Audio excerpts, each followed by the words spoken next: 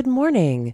This is Abby with your daily Berlin briefing for Monday, February 6th, 2023. Depending on the district, new parents in Berlin may have to wait up to 4 months for a birth certificate for their child. The Administration of the Interior provided this data as an answer to a parliamentary question of the FDP. According to it, the processing time in the registry offices after the birth of children in 2022 was quite different from district to district. It took the longest in Lichtenberg, where, depending on the month, between 5 and 16 weeks passed before the certificate was issued. In Tempelhof-Schöneberg, it worked immediately in some months, while in others it took 8 to 12 weeks. And in Reinickendorf, the maximum waiting time was 8 weeks, and in Mitte, 7. In 2022, Pankow was the only district that consistently managed to issue up-to-date birth certificates, that is, without long waiting times. Steglitz-Zehlendorf and Treptow-Köpenick achieved this in 11 out of 12 months. Across Berlin, the average processing time was about 2 weeks in 2022. Parents need birth certificates for their offspring as quickly as possible, for example, to apply for child benefits, for parental allowances, or daycare vouchers. In total, Berlin registered 39,395 births last year. And a few days ago, it also became known that waiting times for death certificates can also be long in Berlin. Among the districts, Marzahn-Hellersdorf reported the longest processing time of 29 working days. And in Tempelhof-Schöneberg, Friedrichshain-Kreuzberg, Charlottenburg-Wilmersdorf, Spandau, and Neukölln, citizens have to wait less than 1 week.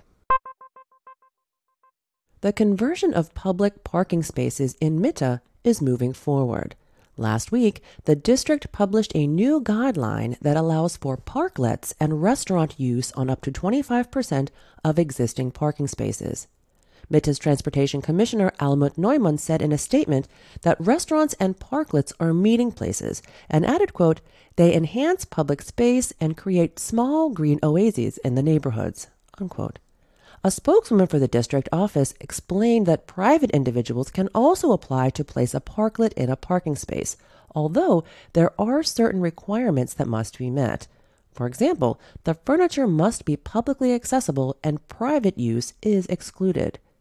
Additionally, the furniture, typically a combination of seating and planter boxes, must come from certified manufacturers or be built using the modular system of the Senate Department of Transportation's Parklet program.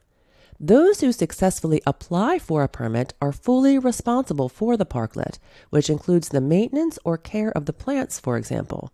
And there are also restrictions on where the parklets can be placed, as parking spaces in residential areas are exempt. Since 2021, restaurants in Mitte have been allowed to use parking spaces to set up tables and chairs.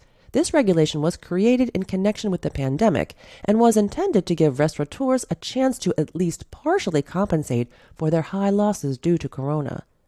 The redistribution of traffic space in Berlin, that is, the conversion of parking spaces to other uses, is also a goal of the Berlin Mobility Act.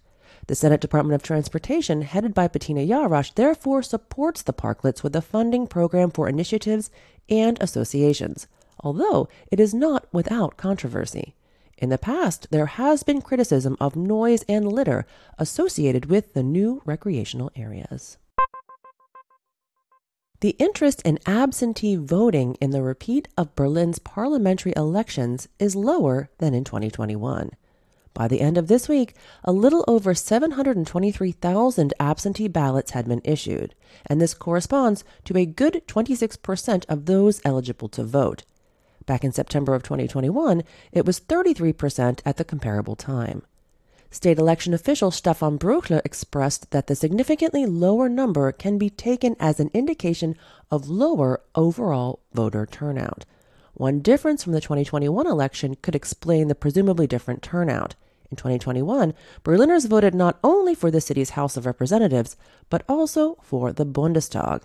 And they could also vote for or against the Deutsche Wohnen und Co. Enteignen referendum. This probably motivated more people to cast their ballot. In general, interest in absentee voting has increased nationwide and in Berlin in recent years. In the 2021 Berlin elections, about 35% of the nearly 2.5 million eligible voters requested an absentee ballot.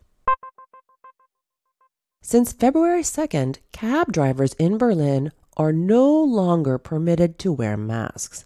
The reason is the end of the Basic Protective Measures Ordinance, which overruled the German Road Traffic Act, which states that anyone driving a motor vehicle must not cover or conceal their face in such a way that they are no longer recognizable. The chairman of the Berlin Cab Industry Guild explained, however, that the vast majority of cabs are equipped with separation protection, and passengers, of course, are free to mask if they wish. If you like our podcast, you can support us with a donation or simply help others discover us by liking and sharing our episodes on social media. Berlin Briefing will be back tomorrow. Thanks for listening.